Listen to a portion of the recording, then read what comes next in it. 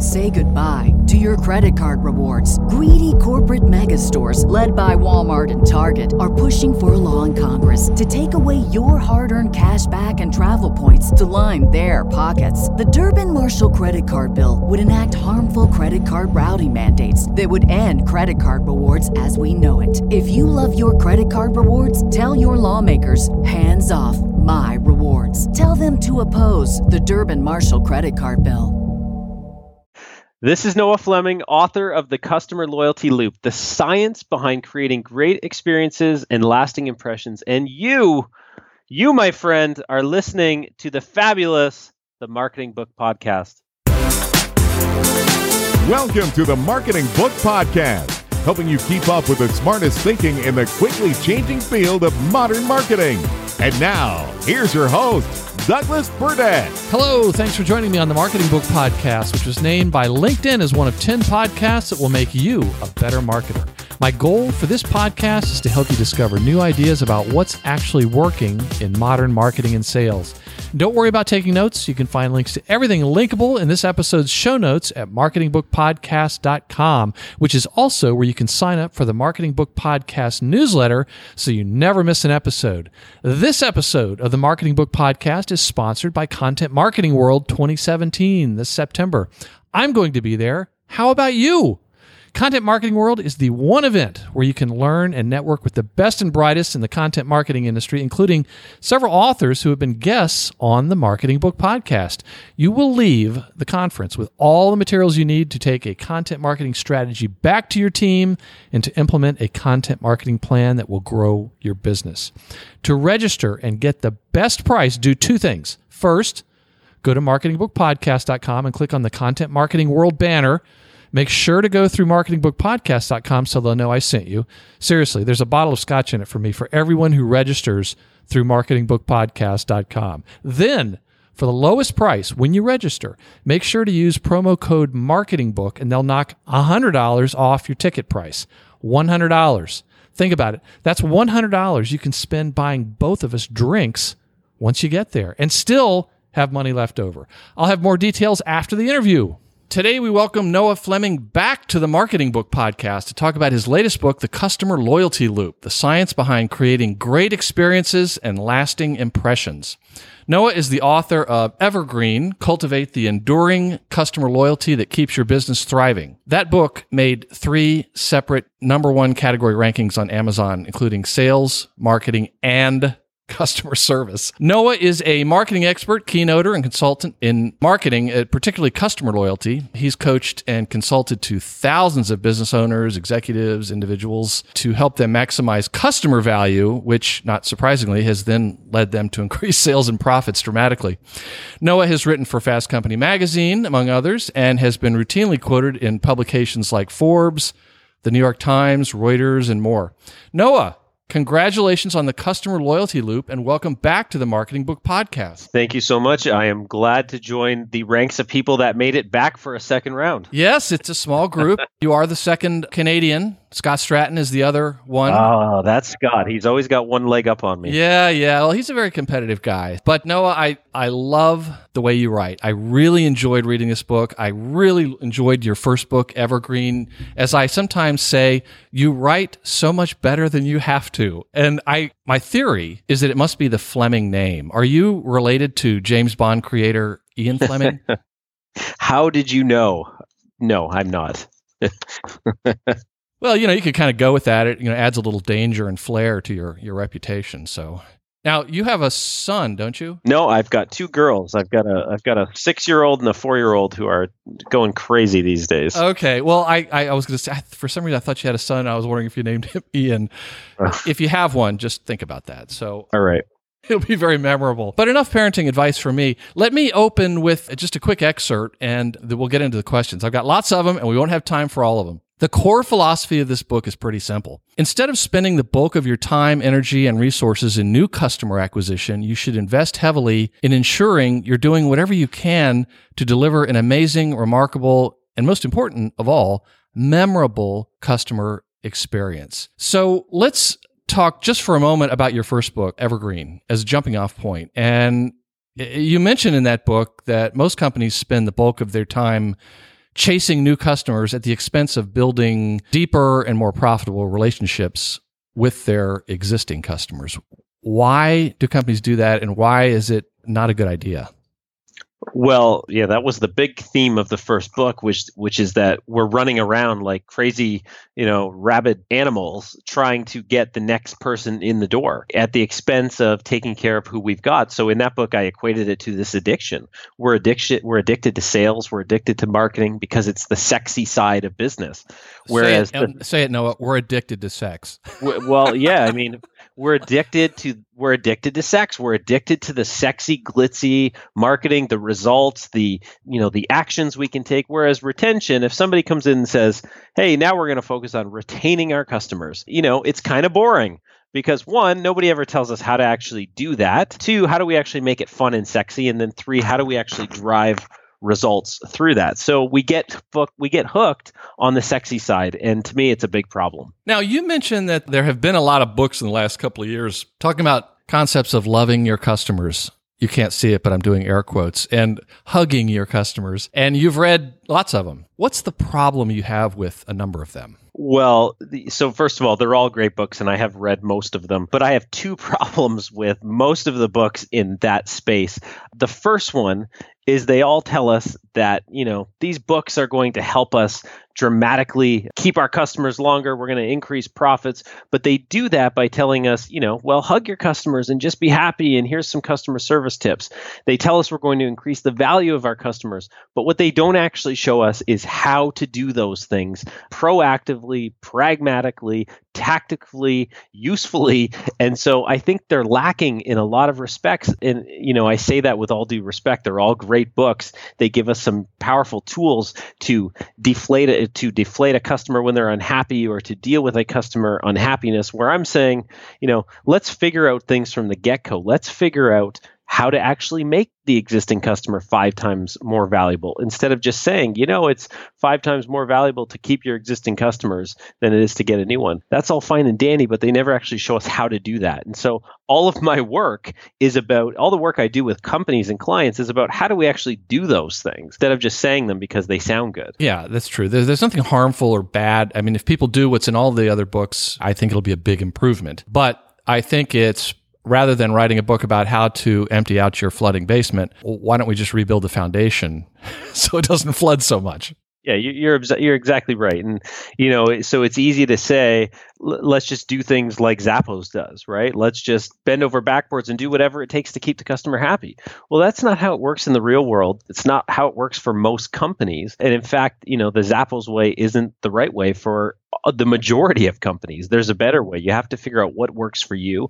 And again, we were talking before we actually started the interview, just knowing how to respond does nothing. Like you said, you got to fix the foundation first. And so the bulk of my work is about fixing the foundation and actually understanding how to make the customer more valuable, how to actually increase the lifetime value. So you're not just saying it, right? It's not just enough to say we provide a wow experience or wow service. Let's actually do it and then reap the benefits, reap the rewards from that. Now, again, there's a lot of things in both your books that seem counterintuitive, but I really want the listener to understand that some of these. One of them is you say that the brutal reality is that not only is getting new customers really easy, it's often quite harmful if done incorrectly. Why is that? Well, this annoys a lot of people that I'm saying this. This annoys a lot of people that I'm actually going around saying, now, one of the easiest things we do these days is get a customer. We've gotten so good at it because we spend so much time in sales and marketing, in conversions, in writing better copy, in targeting and retargeting and remarketing. And so getting a customer for most people is actually not the most expensive, most challenging, most difficult thing we do anymore. It's actually keeping them. So, I was talking to a coaching client just before we got on the phone. He owns a franchise, and he said the franchise is so good at marketing, he can snap his fingers and they can give him 100 new customers just like that. They can drive them through the door. They turn on the machine, they get the retargeting going, they get the targeted ads going, and boom, just like that, he's got them. The problem is that it can be harmful because it can be too fast, too much, not the right process in place to actually keep them. So yeah, he can spend the money. He can get 100 customers in his door. But if he can't service them, if he doesn't have the process in place to take care of them, to retain them, to again, actually increase their value, to show them a great experience, then, it's a loss. And companies are just running around driving as many new people in as they can without actually thinking, again, how do we keep them? How do we keep them happy? What do we need to fix in our foundation to keep these customers for the long haul? Yeah. It's like, welcome to our business. You're now a customer. Here's a megaphone. If people would think about handing a megaphone to every new customer, they'd realize the power they have. But you mentioned that word of mouth, which is normally a good thing, sometimes can be a very negative. I mean, can good word of mouth sometimes be a very negative thing? Well, yeah. Let me give you a harsh example for your listeners. Word of mouth is something that I believe is just like sales, just like marketing, just like retention, just like referrals. You need a process for it. So again, some companies like Zappos might get the organic word of mouth. Some companies do get the organic word of mouth. But if your organic word of mouth is all members from, the Ku Klux Klan referring their buddies, or, then it's not good word of mouth. And so if you can control who your customers are, if you can control the type of customers you want to attract, if you can put processes in place to encourage word of mouth, encourage referrals, then you have a much better chance of actually having those have an impact. You don't want, that was an extreme example, but the wrong customers referring the wrong types of customers and driving them to your business is, again, it's just a failure. And it's a failure. You won't be able to retain them. You won't be able to keep them because they're not the right customers in the first place. Now, in the book, you talk quite a bit about experience. I think there's been at least a dozen books on the show, really fantastic books about engineering a great customer experience. But you say it's one thing to create an experience for your customers, but it's yet another to create a memorable experience. So explain the difference and why a memorable experience is actually more important than just a good experience. Sure. So I might lead into some of your other questions here. I don't know what those are, but I'm gonna. That was my last question. I'm gonna break it down a little bit. Please, here. Please do. Yeah. In the customer loyalty loop, the big core message I'm trying to give here is everything's an experience. So it's not an experience once the customer gives you money. And a lot of those books, a lot of the other experts, a lot of the people, they focus on this, again, this finite time between once a customer signs on the dotted line and once you've delivered their products and services. And again, as you know from my first book and other work, I always take things a step further. But now I wanted to take a step back and go, well, what happens before that? So now we've got this entire loop, this entire thing happening where the customer is experiencing. So the first time I hear about you through branding, through sales, through marketing, through advertising, through driving down the street and seeing your building or seeing your work site, I'm having an experience. Once I call you, I'm starting to experience. If I go on your website, I'm experiencing. And so now I'm looking at, okay, how do we actually make the whole experience, the holistic experience, as positive, as meaningful, as memorable as possible? How do we reduce the problems that are going to impact us from keeping our customers later? And how do we do that very early on? So again, it's really just about looking at the entire experience as the whole experience because they're always experiencing. So I give the example again, I'm driving down the street. There's a construction site not too far from my house where they're building a number of houses. There's a number of different builders involved. One of the builders, his job sites are extremely clean. They're well organized. There's scrap wood that's piled nicely. There's a portable toilet that, it actually looks like it's in place. It's on a pallet. Everything sits there nicely. And then you see another builder where the place is just a total disaster. There's piles of scrap everywhere. There's garbage. There's buckets. There's workers hanging around, sitting in the back of their truck. They've got loud music blaring. Well, what's happening there? I'm experiencing with both of those companies, and both of those things have an impact on, one, not just am I going to engage in this experience and do business with them, but two, how long are you going to keep me after the fact? And the reality is that first business probably doesn't even have a shot at getting me, regardless of price, regardless of however they try and get me. That experience has already impacted me. So that's sort of the first part of it. And now we've got them. Now we need to create memorable experiences. So let's say then you've said, okay, well, I want to go with that builder, the one that seems to be really squared away. Yep. Well, I gave it. You have a house, but pretend you're going to build another Well, one. there's actually a great example of this in the end of the book, which you probably read, which was a very true story about a contract. Was it really? It almost almost seemed. No, I'm sure it was true, but it was like it nicely tied together the book. Well, it's a little bit embellished. Okay, he might not have been as clear cut and as polished as I made it out to be, but it was certainly better than the others. And the story goes essentially, this guy delivers on the entire customer loyalty loop throughout the entire experience when others couldn't. When I reached out to a number of contractors and they all took forever to get back to me. Well, some of them never responded. One responded 6 months later. And in the book, I say, if you're going to respond to a customer 6 months later, you're better off not responding. Just just shut it down. Don't even do it.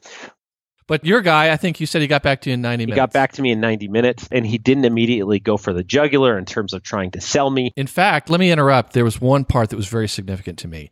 He said, look, there's a number of guys in town that are going to be good. Mm-hmm. Let me explain to you what to look for when hiring a company like ours. That's right. I mean, and again, you kind of have to read the customer loyalty loop to understand the different stages of the loop. But this guy, I mean, he nailed it. And then the most interesting thing, one day, months after the work is done, I'm looking outside and there he is, right? Inspecting the work, looking at it. He's at my house. The truck's out front. I go out and we have a conversation. And then, of course, he goes into the next stages, which for him, it might have been a referral request or a testimonial request. Well, you had sent a bunch of business his way. I think he thanked you. Well, again, it was the right type of word of mouth that came through. And so it was a fantastic example to me that it was plain as day of something so simple, so easy to deliver this truly memorable, remarkable customer experience without actually not doing much more except, just being consistently good in what he was doing. He didn't have to be great. He just had to be consistently good and do the things that I expected him to do. And that was it. And as a person who reads a lot of marketing books, for this example, I would like to thank you for not using Apple, Amazon, Netflix, or Zappos as that wrap up. That was like a real world example. But let's talk a bit more about memory, because that was a big takeaway for me, is that you talk about that it's not really the customer experiences that create a customer for life, but it's their memory of the experience. Well, it's a little hard to break down. I mean, there's even anticipated memories. So this is a weird concept. What is an anticipated memory? Well, it turns out I'm having dinner with Dr. Robert Cialdini at an event, who's the author of Influence and Persuasion, probably the most prolific author in this space. And this is about 2 years ago. And we start talking about what he's working on, what I'm working on. And he tells me he's working on this book called Persuasion. Yeah, he's been on the podcast. Right, where he's thinking about how do we persuade before we persuade. Interesting enough, I'm writing this book at the same time, asking myself, how is the customer experiencing before they've actually done business with us? What's really happening in that marketing stage that's creating this memory? And so when we book a trip, when we plan to go on a trip, we start looking, we start imagining ourselves of what that experience is going to be like. And, sometimes if we get there and the experience doesn't live up to what we expected, then again, we have a retention problem. We will have a loyalty problem. We will have a problem getting that customer back. So it's important to recognize in those early stages that the memories, the anticipated delivery of products and services that you create, you offer, you show, you sure as heck better live up to those once you've got them there, because then you've got a problem, and that's the expectations gap. And so we can break the process of customer retention before we've even really had a chance to try and get them back, because we've already missed the boat in the first stage. So does that make sense to you, Doug? Yeah, I think that the thing that was so surprising is that people are just saying, is it a good experience? Is it a good experience? But are they actually going to remember it? And you talk about peak and ending, how the best experience during there and then how something ends actually has an enormous effect on their memory. Yeah, well, there was the great study, which I actually wrote about in both books, which was the Dr. Seligman study on colonoscopies. And, it's worth reading, but it explained that the way an experience ends really determines how likely they are to engage in that experience with you again. So the way my experience ended with that builder, the way my experience ends at a restaurant. So here's an example that I think your listeners will be able to understand. You can go to a restaurant and you can have the most amazing meal. You can have the most incredible service. And then what happens when you're trying to pay your bill? You get in an argument with the hostess over whatever. That will jade your entire memory of that experience. No longer do you care about the great food you had. No longer do you remember really about the great service. The only thing that you remember is that horrible ending. Think about a great vacation where, you've got 7 days of wonderful experiences, but then the last day, something happens that sets you off. What does the customer remember? Well, there's a ton of psychology, a ton of science, a ton of interesting studies that I talk about in the book, which show you that the thing that they remember is the way the experience starts and the way the experience ends. Now, in those things like peak end rule and all these things, we can create moments in between that will have an impact. And we talk about some of those. But I mean, again, if you're to take anything, and you're going to ask me this question later, if you're to take anything away from this interview, remember about how your experiences start and how they end is so important in your customer experience. Yes, great advice. Hey, let's take a quick detour here because you mentioned Dr. Cialdini. And again, I had the honor of interviewing him about his book, Persuasion. First book he wrote solo in 30 years, definitely worth the wait. But in your book and in probably his book, Influence, has been mentioned in more books out of, 125 or so that have been on this show than any other book. And can you explain why it's so important? Maybe this is for the younger kids out there, but why it's so important to read his book, Influence, The Psychology of Persuasion. And one thing, and I'm glad you brought him back up, because when I said I was having dinner with him, that's a little bodacious. I wasn't just having dinner with Dr. Cialdini. I was at an event. It was Alan Weiss's thought leadership event, and Dr. Cialdini was the guest amongst about 10 or 12, maybe 15 consultants. So it was really a great dinner experience with him, but we were at this great event. Here he was. And so there's two important things here. One, it's important to attend for the younger folks. It's important to attend events. For the kids out there. It's important to attend events and things like that where you can surround yourselves with these people and these peers. But two, why should you read Influence, the Psychology of Persuasion, I think I'm getting that right. Why should you read this book? Well, because it's probably the most influential book in sales and marketing in the past 30 or 40 years in a number of fields. I said this when I spoke at an event, and a number of people got up in arms about it. But I said, if you're in sales and marketing and you haven't read Influence, then you can't be taken seriously. You really can't. And it's kind of shocking to say that to somebody. And there's a few other books that probably go on that list. Hopefully Evergreen will one day be on there, or the Customer Loyalty Loop. But you really can't take somebody seriously if they haven't read this influential, powerful piece of information and these concepts. It's mentioned in every sales book. Yeah. So it's not just a marketing. No, I mean, you have to read it. So again, just hang up this interview or podcast. Hit pause on your on your MP3 player and go get it, because I want to take you seriously. Absolutely. And you mentioned in your book that, and you said at one point you were doing a keynote, and you said that, and a bunch of phones came out and people started ordering it. And I was like, good. Yeah. First off, if they're at an event and they're listening to you speak, they're thinking they're probably pretty motivated people. They're probably like some of these really smart people that listen to this show. Hey, opposites attract.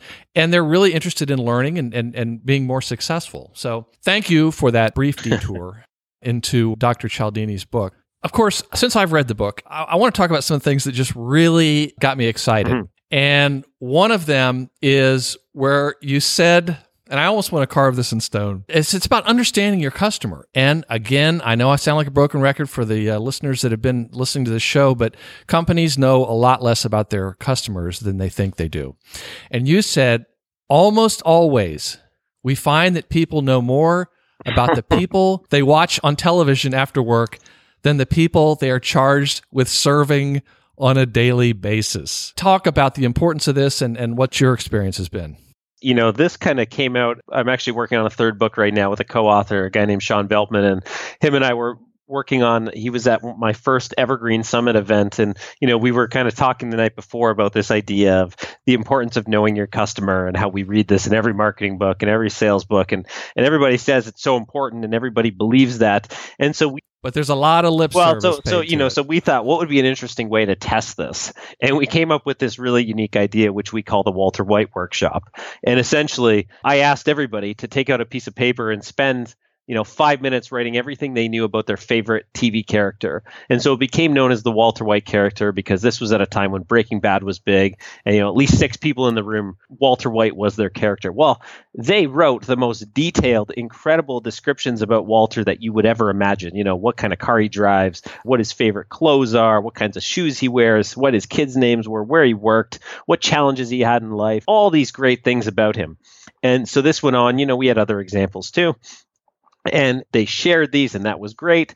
And then I said, okay, now I want you to flip the piece of paper over. And I asked one simple question. And I said, now spend the next 3 to 4 minutes writing that same narrative about your customer, your ideal customer. And you would not believe how people sat there and couldn't write a darn thing. And so that was illustrative to me in one sense to do it at my event. But then I started to take this workshop and do it with actual consulting clients, actual sales organizations, or marketing teams, or customer-facing people.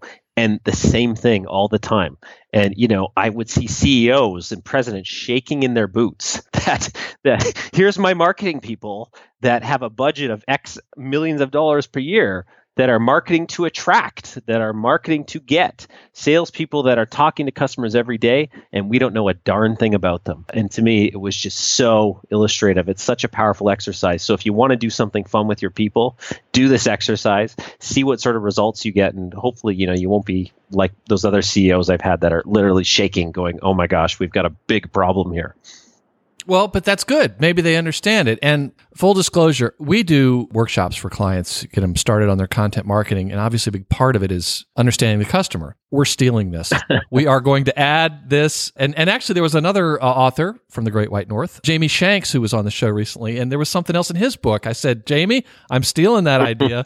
He was thrilled. So anyway, we want to do buyer persona interviews where we want to do these interviews very much along the lines of Adele Ravella's book, Buyer Personas. And we do them and we come back almost every time. And there's a little bit of a disconnect between what the client was telling us and what their customers told us. And honestly, this is what's surprising. Sometimes they look at us as if we've been speaking to the burning bush. Yep. And I just think it's so interesting. They're working hard, they're busy, they're solving problems, but they're very familiar with what the customer's challenges might be after they've contacted the company, but they're really more often than not at a loss for what's going on in that customer's world before they engage or talk to the company. And, this goes back to what you were asking me earlier about this idea of bad word of mouth, or, this is the thing. You can't retain a customer if it's the wrong customer. So if your marketing people don't actually know really who you're trying to attract, or really who is the ideal customer that fits this business. Again, I was just talking, as I mentioned, this coaching client I was talking to, we're talking about attrition issues. And one of the things is, well, are the attrition issues, the loss of customers, really the right customers? Or perhaps have we been bringing in a few of the wrong customers? And that's a big question to ask yourself, because you're not going to keep the wrong guy or the wrong gal around that just doesn't fit the profile of your company, doesn't fit. And we talked about this in Evergreen, that sort of, the corporate character and the customer archetype, do they match? Do they gel? Are they telling each other a similar story? Are they able to have a conversation, to be incredibly vague like most business authors? And so, Yeah, I had a client years ago, or we first talked to them, and they said, well, tell me about your customers. They said, well, I'll tell you about our customers, but first let me tell you about the customers we want. Yeah. So that was interesting, because in other words, they said, yeah, these are who we want, but this is who we want more of. So let me ask you to define what preemptive marketing is. Sure. So preemptive marketing is a concept. It's a term that I have stolen or borrowed from the great Jay Abraham, which, I give full credit to in the books. And he wrote about this concept about preemptive marketing, that everybody has an opportunity in business to preempt all of your competitors. You can preempt by having a competitive advantage that's unlike any other. You can preempt by, simply doing a little bit more boasting about yourself, but really getting out there and implanting in the customer's mind who you are from a very early stage, that you are the preeminent, the sole, the top provider, the top business producer, the person that they want to deal with. Now, we took this a step further in the loyalty loop and said, how can we preempt by actually implanting these memories? What can we do? What can the science tell us to actually, really create some positive associations about your business or who you are before the customer actually does business with you? I think, Jay's terminology here of preemptive marketing and being able to preempt the competition is just such a powerful concept. And it puts you at a level above everybody else when you're able to do this. Yeah, it's a great concept, and I really appreciated hearing about it. Okay. Now, here's another question that's going to upset some people. But I feel like we're upsetting a lot of people here. Well, if they're still listening, they're going to be glad. Noah Fleming, explain what you mean when you say that leads are worthless. Leads are worthless. I can give anybody 1,000 leads today. Now, this used to be easier to say 10 years ago when I could pick up the phone book and give you, 20,000 leads. But leads have no value unless, now I'm putting on my Glenn Gary, Glenn Ross, Alec Baldwin cap, unless you are able to close the business. But more importantly, we need to take that a step further and take them to this point of happily ever after. A lead that you convert into business one time, but could have been converted into business 10 times, 20 times. It has a little bit of value, but not as much if you're able to take it that step further. But just getting leads to your website, just getting leads to call you means nothing unless you can take them to those next stages. And again, I truly believe you've wasted such a great opportunity if you're able to get a lead to that next stage, to the point of signing a deal with you, to the point of having a great experience, and then having nothing in place to follow up, nothing in place to retain them, nothing in place to sell to them again, to get a testimonial, to create a case study, to get a referral, to increase your word of mouth. Such a wasted opportunity. Yeah, I agree. Unless you go to a trade show and they're selling cars. If you want to see leads are worthless dramatized, look for somebody who has a sign up or something where you can win a car or something, a trip to Hawaii. And unless you're a company that sells trips to Hawaii, you're generating a lot of leads. Almost all of them are well, worthless. and let's just add to the drama here and let's beat on trade shows a little bit more.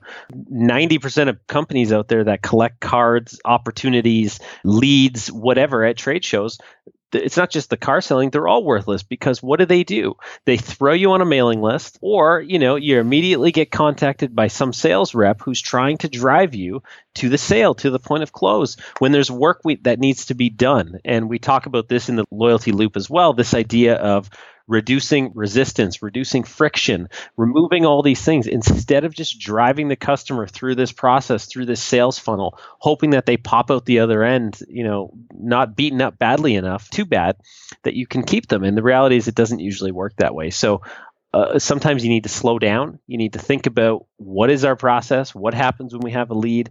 What are we doing to make the experience great? What are we doing to set up ourselves for future success for this customer? Are we doing enough in those areas? Or are we just trying to, again, push customers as fast as we can through this thing and hope they pop out the other end and want to do business with us again? There's some companies that can thrive like that. And there's some companies that succeed like that. But for the most of us, the reality is it doesn't work that way. We need to do a little bit better. So would my takeaway be accurate that leads might be worthless, but the right leads are not worthless? Oh, I mean, in other words, it seems like there's an obsession with leads. And honestly, I do see a lot of companies are like, just anybody with a pulse. Well, yeah. Is that more what you're talking about? No, I mean, again, the reality is any one of us can get 100 leads today or tomorrow. Good leads, bad leads, anything in between.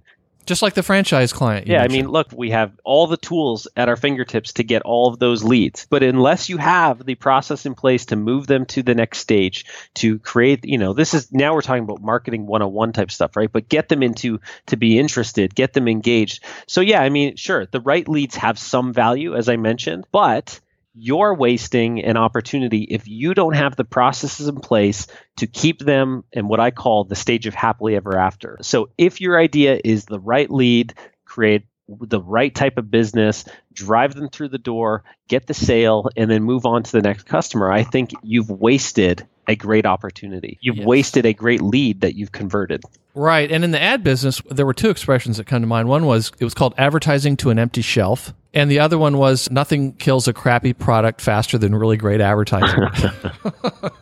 So one other question that I think is really, really important. Why do you think it's important for every single person in the company to know what the company's sales process is? That's a really good question. The reason I believe that is because these days, in our day and age, everybody has the opportunity in some extent to be the point of contact with the customer, whether it's the janitor, whether it's, the United Airlines representative at the gate, whoever it is. They should know what your process is for getting a customer, for keeping a customer, for servicing a customer. They should know your core values. They should know the things you stand for. Now, a lot of that starts at the top. We have great examples of this, like Volkswagen, where there was really deceptive things going on, and Wells Fargo, where, these examples where the sales process might have been known, but it was not a good one.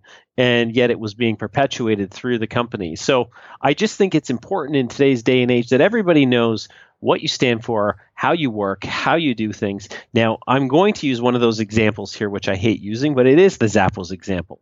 It's okay. It was just the last one. They make sure that you didn't use that Zappos, so that's why I'm applauding you for using a real world example. Sure, they make sure that everybody knows what they exist to do, what the core values are of the company, how they sell, how they service, how they deliver. And so I think it's inexcusable for them not to know. So let me give you one more example here of a real world scenario of this. I was with a client about 2 or 3 weeks ago now, and we were at a workshop with their sales team. There was 80 sales reps there, and they did something really interesting. They secret shopped their own company by just calling their receptionist and asking one simple question, which was, do you guys do X, Y, and Z? And every one of these calls failed, because every one of the calls said, no, we don't do that.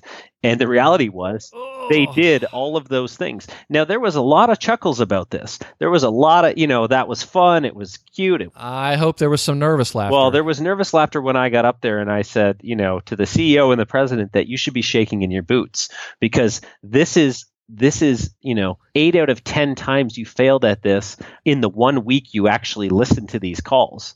Right. So how many millions of dollars are being lost every single day in this company because people don't know what's going on? People don't even know what they sell. So, to talk about a sales process, you have to know what you sell. You have to know what you do. You have to routinely ask your people and quiz them on these things and question them and make sure that everybody knows, because this was just such a silly example. But it's a lot like the Walter White exercise. All your customer-facing people should know what your customers are like and how you act accordingly to them. What commonalities can they share about them?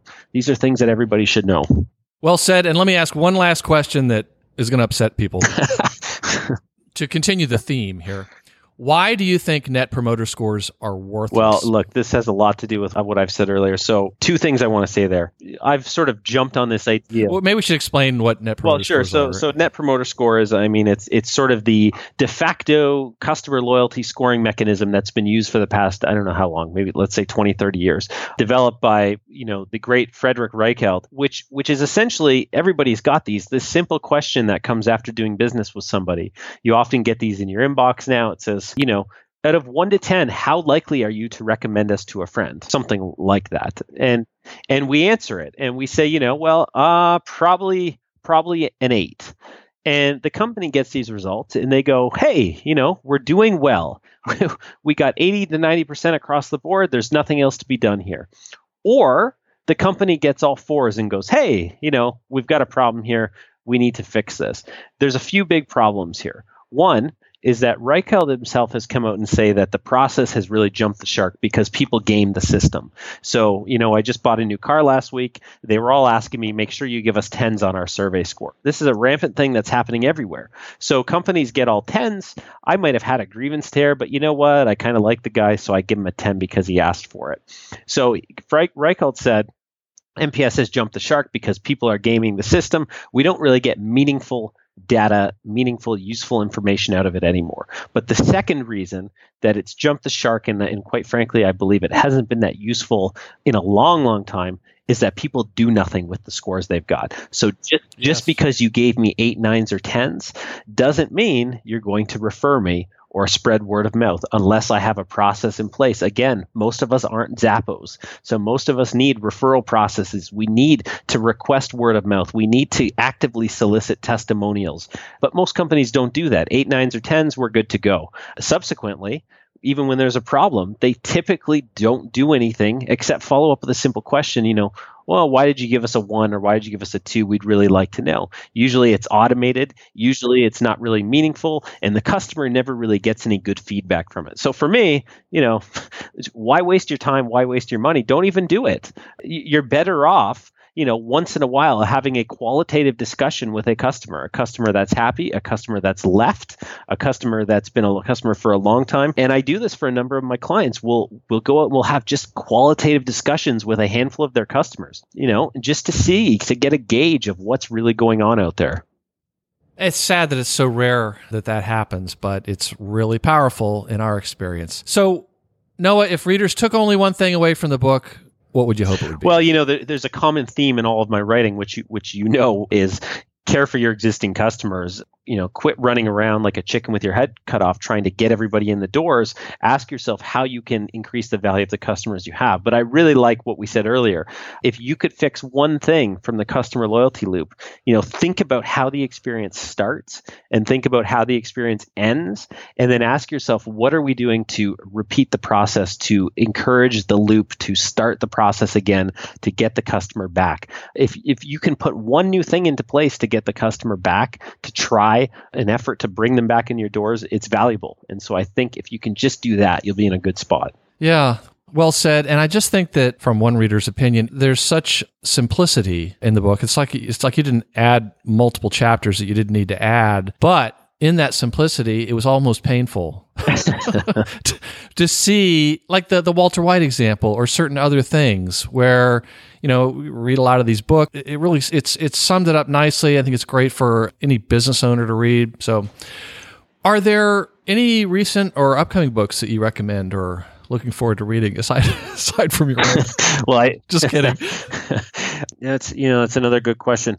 I try and read, I try and stay abreast of what's happening in my space, in my industry. So I'm always looking for interesting sales and marketing books. I have work with a number of colleagues that write really great books. So I'm often catching up on what they write. A great book is from a friend of mine, a colleague, Colleen Francis. She wrote a great book called Nonstop Sales Boom. I've been working through that right now, which is a great book.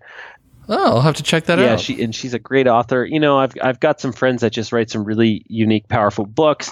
There was a fantastic book I read recently, which it's not really an upcoming book, but I would recommend, was a book called How to Get a Meeting with Anyone by Oh yeah, Stu. Yeah. That Yeah, he was on the show. Great book. I love that book. I mean, that book, and again, these are things we inherently know. And, I do some of these things in my own marketing and prospecting efforts. But to me, that book was just so over the top and unique in its perspective. So sometimes a book like that comes along and, just really sort of shakes up your thinking about sales and marketing and different approaches. So I really like that.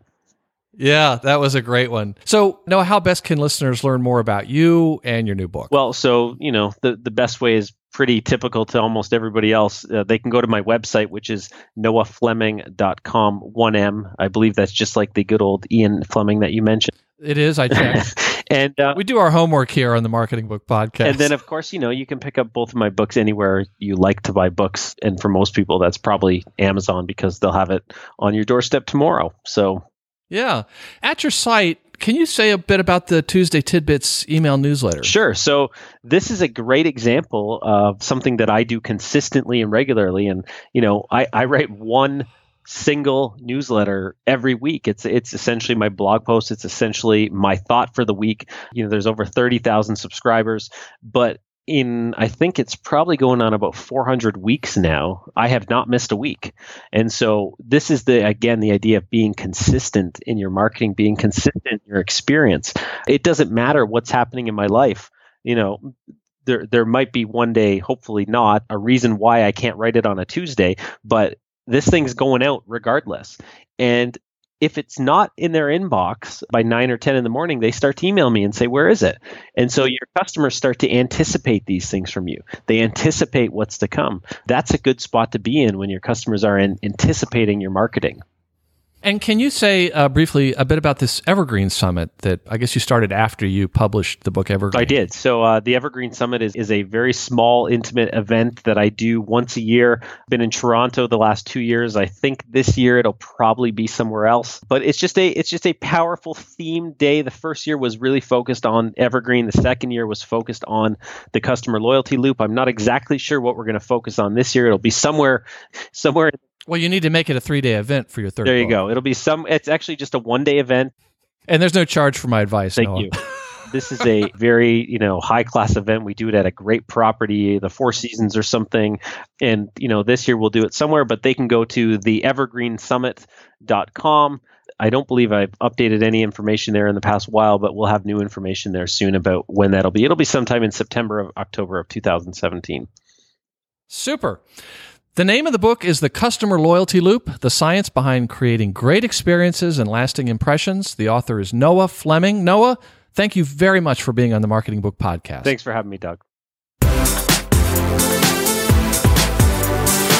And that closes the book on episode 125 of the Marketing Book Podcast. Links to everything linkable in the interview you just listened to are at marketingbookpodcast.com, and that's also where you can sign up for the Marketing Book Podcast newsletter so you never miss an episode. And to register for Content Marketing World 2017, just go to marketingbookpodcast.com, click on the Content Marketing World banner so they'll know I sent you, and then, for the very best price, enter promo code MARKETINGBOOK. And please join us next time as we welcome Bernadette Jiwa to the show to talk about her new book, Hunch. Turn your everyday insights into the next big thing. Thanks again for listening to the Marketing Book Podcast.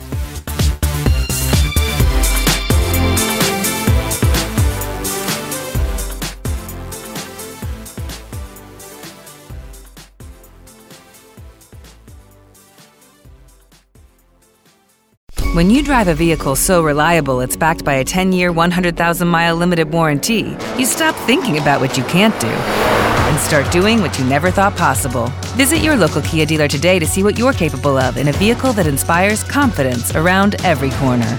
Kia, movement that inspires. Call 800-333-4KIA for details. Always drive safely. Limited inventory available. Warranties include 10-year 100,000-mile powertrain and 5-year 60,000-mile basic. Warranties are limited. See retailer for details.